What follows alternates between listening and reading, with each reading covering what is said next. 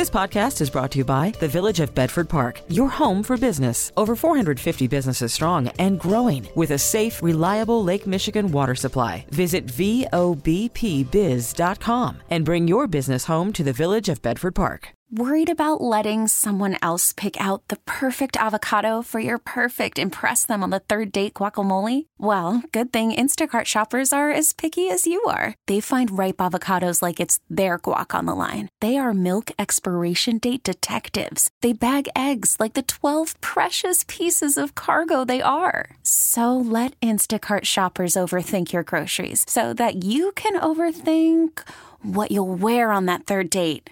Download the Instacart app to get free delivery on your first 3 orders while supplies last. Minimum $10 per order. Additional terms apply. Now, the WBBM Noon Business Hour. WBBM News Time, 12:03. Great to have you joining us for the Friday edition of the Noon Business Hour. I'm Cisco Cotto. The Noon Business Hour is presented by Republic Bank of Chicago. We'll take a look deeper at the mixed markets and a rebound in dry cleaners in Chicagoland now that the pandemic is slowly waning. Right now, Tribune Publishing shareholders have approved its sale to Alden Global Capital. Let's find out what it means. Bob Reed is here, business writer and contributor at Chicago Magazine. Bob, Alden now becomes the second biggest newspaper owner in the country. What does this mean for the Tribune and the other newspapers? Well, it took less than 15 minutes for the shareholders to approve this deal. It's $633 million and about $17.20 a share. The deal's supposed to close June 30th, and it means that Alden can now put into practice the plan it has to basically consolidate operations, cut costs, and make real significant changes within this newspaper chain. And that's going to mean a much different Chicago Tribune. We've seen online, especially, a lot of the Chicago Tribune Guild, the union members, very upset about this, trying to make sure that it didn't happen in the days leading up to the vote. What is it that they're afraid that this new owner is going to do? Well, their ranks have already been diminished since Alden has basically had control of the board and management, and they're afraid that they're going to see much more of the same. And that means that you're going to see probably fewer local bylines. You're probably going to see more wire copy and what they call zombie sections, which really are just filled with outside contributors that Alden has already paid for. Alden looks to make money by cutting costs and riding the decline. And one way they can isolate those costs is by cutting back on any kind of local expenditures. And unfortunately, that means local personnel. You say riding the decline. So as opposed to coming in, revamping, sort of trying to turn the trajectory around for newspapers, instead they're just looking to make as much as they can, while, as you mentioned, the decline continues? Yeah, that's the argument. Alden says that it's in the business of sustaining local newspapers, and it does so by trying to find the happy medium where they can keep them going and still turn a profit. Skeptics would laugh at that and say they're really in it for the money. They use the cash flow, they ride the decline and make money on costs and cutting costs.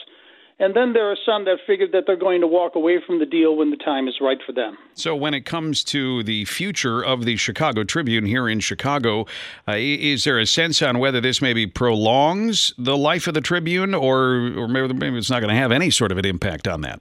Well, it kind of depends on what you expect from the Tribune. I mean, as a nameplate and as a product, I expect it will be around, but I think the changes that Alden is going to make will happen very quickly if this deal goes through. I might add there is one wrinkle. A major shareholder who had 25% of the company abstained when the vote came, and there's a thinking out there that by abstaining, you basically are against the deal. So it's a slender thread, but it's a possibility the deal won't go through.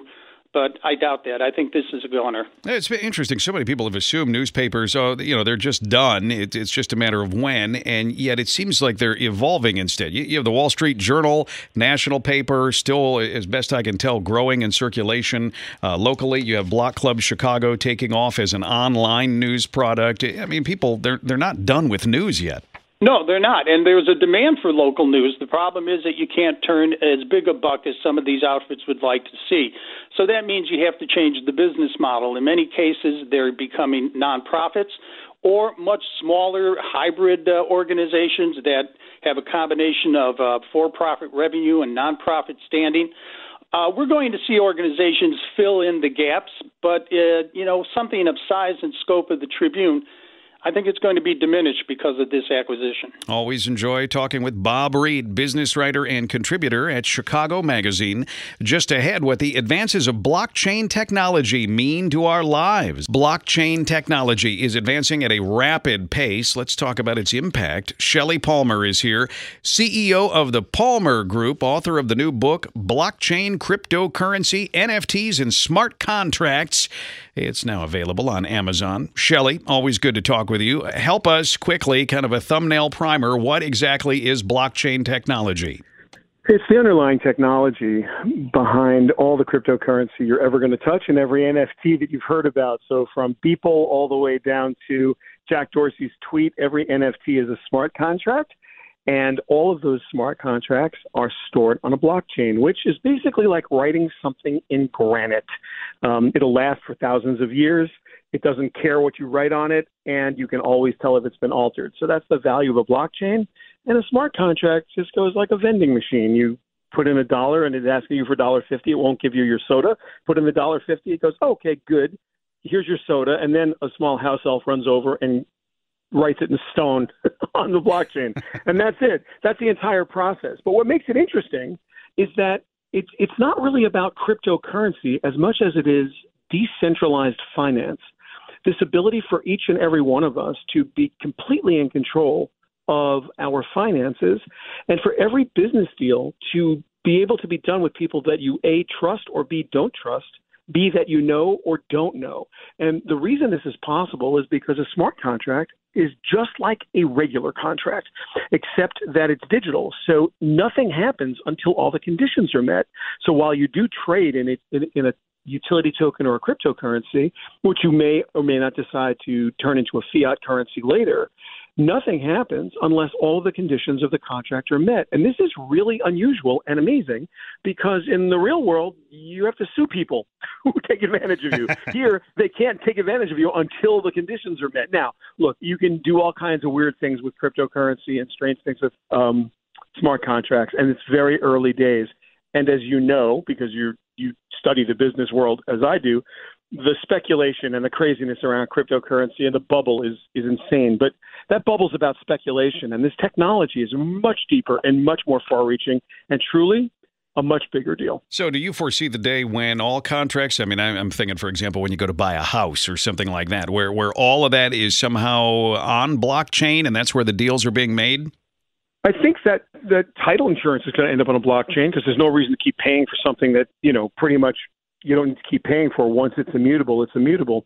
What I do think is going to happen is that value will be created in the service economy, like musicians create value when they sing and play, actors create value, poets, writers.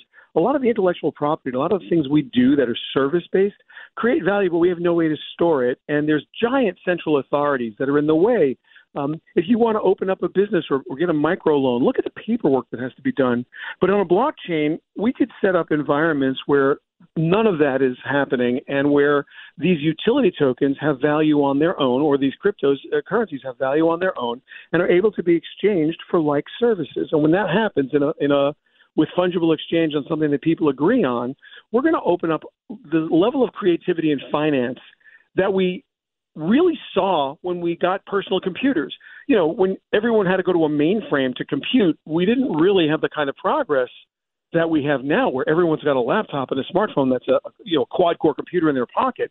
Think of how the world has changed creatively, financially, and in every interesting way because of computers. Now imagine democratizing finance that way, and you can see that without gatekeepers in the way, without people standing between you and being able to do deals, the world would open up very quickly, and everyone's creativity could be expressed in a really good, demonstrable way, and value could be created and exchanged in ways we just can't do it now. So that's the promise of blockchain, and that's what I wrote about. I mean, I also wrote about the crypto craziness and NFT. So everybody from blockchain, the book, which I was very tickled, is actually doing it's number one in money and banking on Amazon right now in ebooks and in under 90-minute reads. It's also number one there and in monetary policy. So it's only $2.99. It's an ebook. It's very short. It's concise.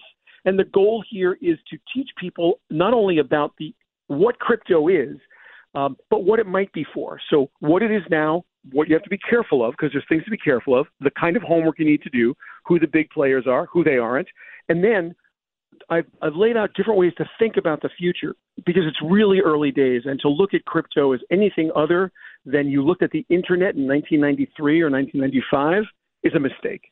It's early. We had Telenet in the 60s, but we didn't have the World Wide Web till the late 90s. And we have crypto now, we have blockchain now, but we don't really have the commerce and the abilities we're going to have as people get more into this. So I hope this is a good introduction for people. Yeah, it helps a lot. And I think that's what makes the whole thing so exciting, is just all of the changes that can possibly come about.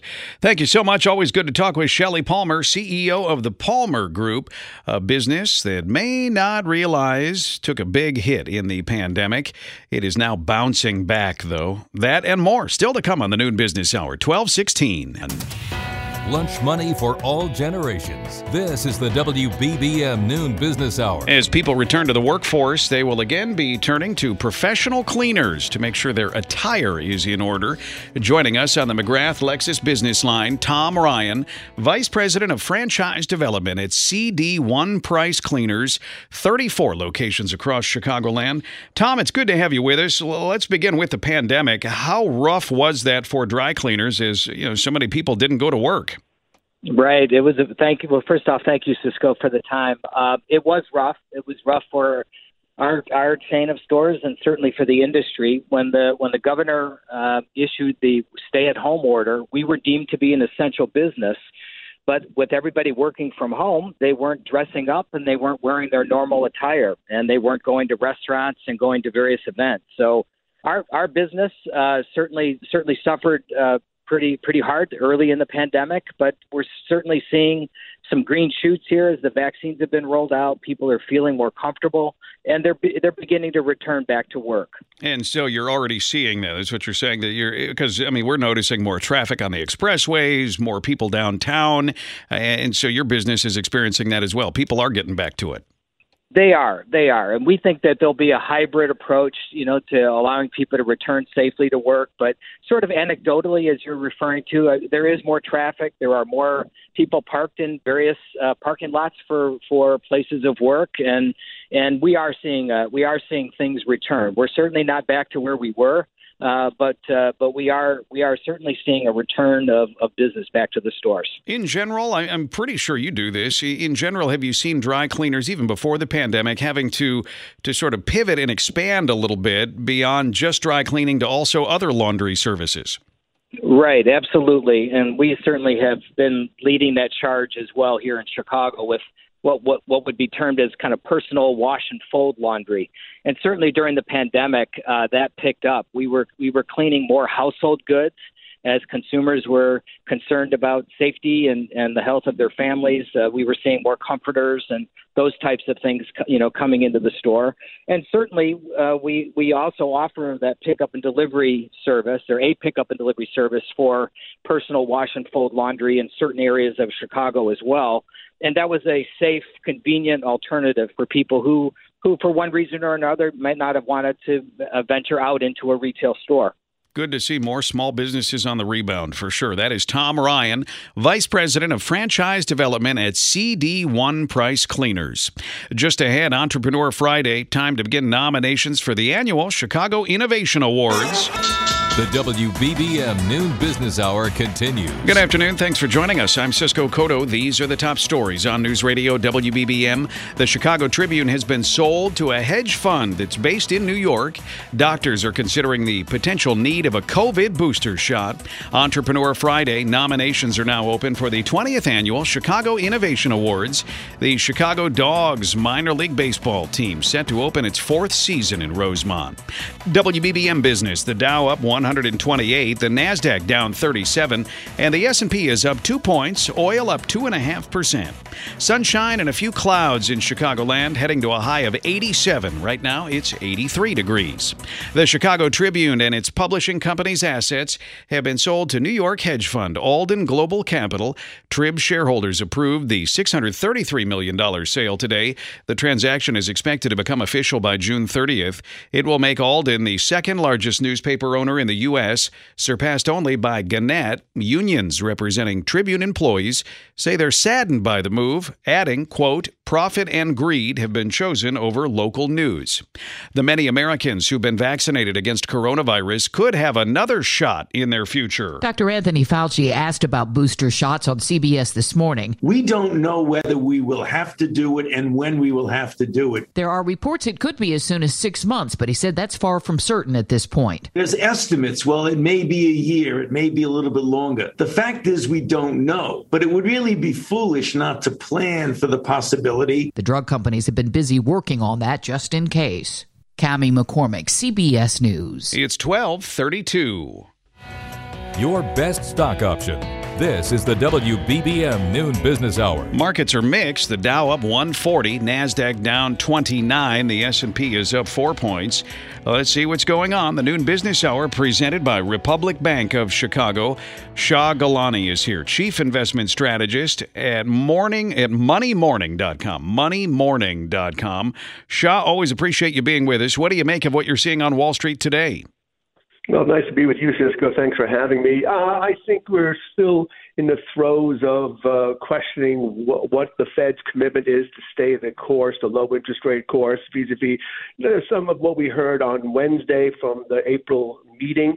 And, I think investors are kind of questioning in here based on what happened early last week when the markets tumbled. They managed to come back towards the end of the week, but ended the week lower. And we started again this week the same way. It looks like we're trying to end on a strong note, but we'll end up probably lower on the week nonetheless. And I think it's really a question of what is going to happen with interest rates and what will the Fed do about rising rates, which are eventually going to rise further and faster, I think, than most investors think. And talk about rising rates and inflation, what that does to a portfolio and how investors should respond to that sort of an environment. Well, first and foremost, we know that inflation erodes your purchasing power. So whatever you make in terms of your income, if rising prices are present and price rises increase, the cost of what it is for you to live on, whether it's rent or your food or what have you, increases relative to your, so we say, stable or stationary amount of income. So that's always a problem. As far as investors are concerned, investors who stay in the market, as long as the market continues to ride, and will probably continue to rise high, especially for companies that have pricing power, that can raise prices, their profit margins will actually increase. So investors should stay in the companies, in the stocks, where the companies actually have pricing power, because that is really your best defense against rising inflation. And is this where it's good to get some sort of dividend as well, so that not only are you riding an expected increase in the stock price, but you're also getting a little money along the way? Well, it's always nice to have good dividend-yielding stocks. The problem with dividend-yielding stocks is if the dividend isn't going to increase and inflation increases and investors who live off of those dividends, which are in a sense fixed income for them, their purchasing power will be diminished, and so they have problems. So you really want companies that have the breadth to be able to raise dividends in an inflationary environment. And that's a lot of investors get caught with low dividend yielding stocks and actually get hurt in a rising rate environment. So the investors have to be certainly leery of that dynamic. What do you make of crypto? I mean, it's all over the place today. You got Bitcoin down about 7.5%. A lot of people were hoping that it would just keep on climbing, and obviously that's not happening. That's a great question, Cisco, because a lot of investors, and certainly a lot of retail investors, have dabbled and some deeply in the crypto space. It's not a space that I venture into deeply. I certainly follow it, obviously, but to me, the crypto space is a great trading environment. There's a lot of trading opportunities there. I don't see the long-term store of value the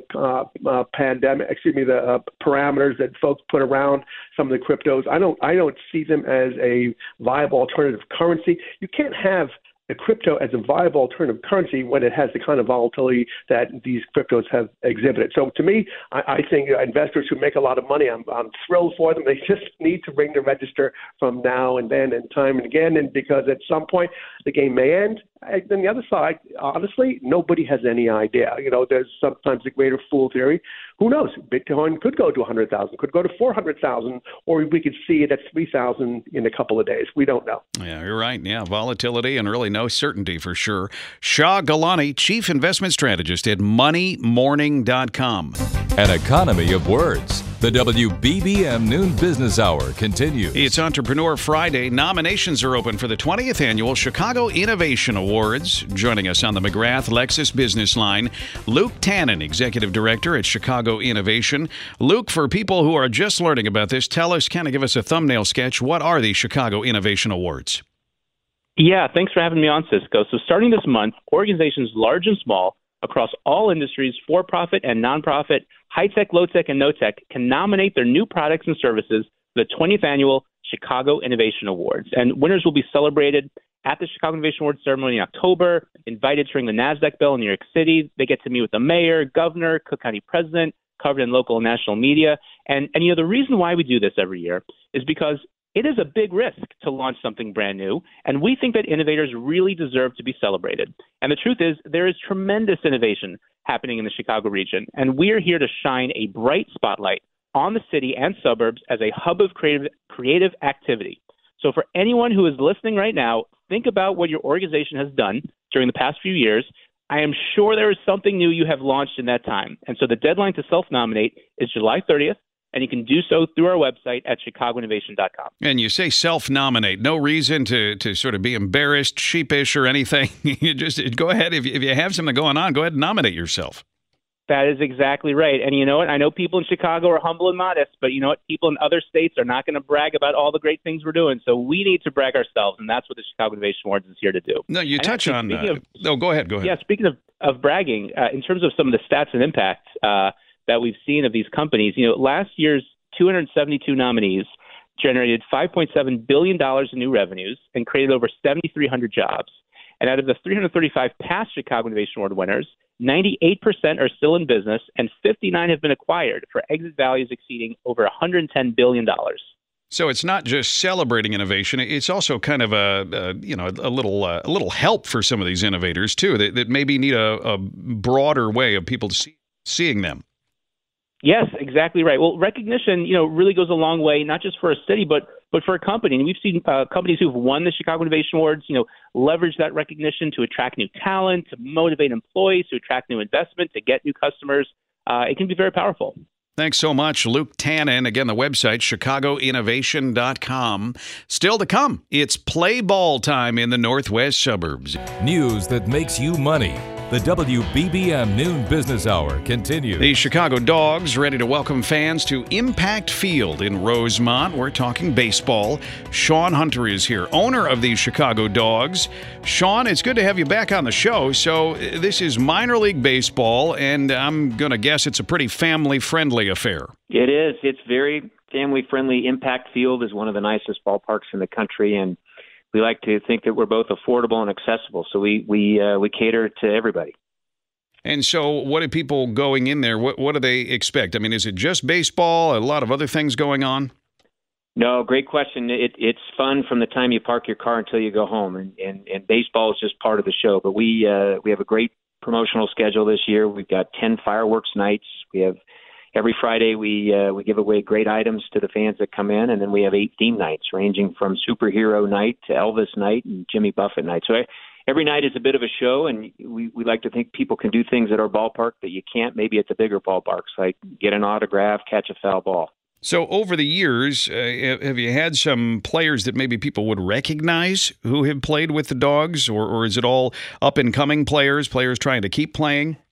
It's a combination. So we've had a bunch of young players that just in the last couple of years have moved up and signed MLB contracts. But a lot of fans remember in 2019, Carlos Zambrano pitched for the Dogs when he wanted to make a comeback and really delighted the fans. And then we're very excited this year that we're led by Michael Bowden, who pitched for the Cubs 5 or 6 years ago, and before that had a good stint with the Boston Red Sox. He's off to a good start, pitched great last night for us on the road, and he'll be our opening night pitcher next Friday. So he's kind of leading a cast of young talent. I know last year you had sort of social distancing, didn't sell all of your seats. What's the plan for this season? So we're excited. We're going to start off gradual. We'll be playing to about 35% capacity, and that'll be full almost every night to start. And then we'll, over the month of June, begin to build that up to 100%. But it was a delight last year to get to play. We were the only live baseball in town, and fans came out and celebrated. So we're look to start this year where we left off last year. Good stuff to have some fun in the suburbs. Chicago Dogs baseball in Rosemont. We get it. Attention spans just aren't what they used to be. Heads in social media and eyes on Netflix. But what do people do with their ears? Well, for one, they're listening to audio. Americans spend 4.4 hours with audio every day. Oh, and you want the proof? Well, you just sat through this ad that's now approaching 30 seconds. What could you say to a potential customer in 30 seconds? Let Odyssey put together a media plan tailor-made for your unique marketing needs. Advertise with Odyssey. Visit ads.odyssey.com. We really need new phones. T-Mobile will cover the cost of 4 amazing new iPhone 15s, and each line is only $25 a month. New iPhone 15s? It's better over here. Only at T-Mobile, get 4 iPhone 15s on us and 4 lines for $25 per line per month with eligible trade-in when you switch. Minimum of 4 lines for $25 per line per month with autopay discount using debit or bank account. $5 more per line without autopay, plus taxes and fees. Phone fee at 24 monthly bill credits for well-qualified customers. Contact us before canceling account to continue bill credits or credit stop and balance on required finance agreement due. $35 per line connection charge applies. See T-Mobile.com.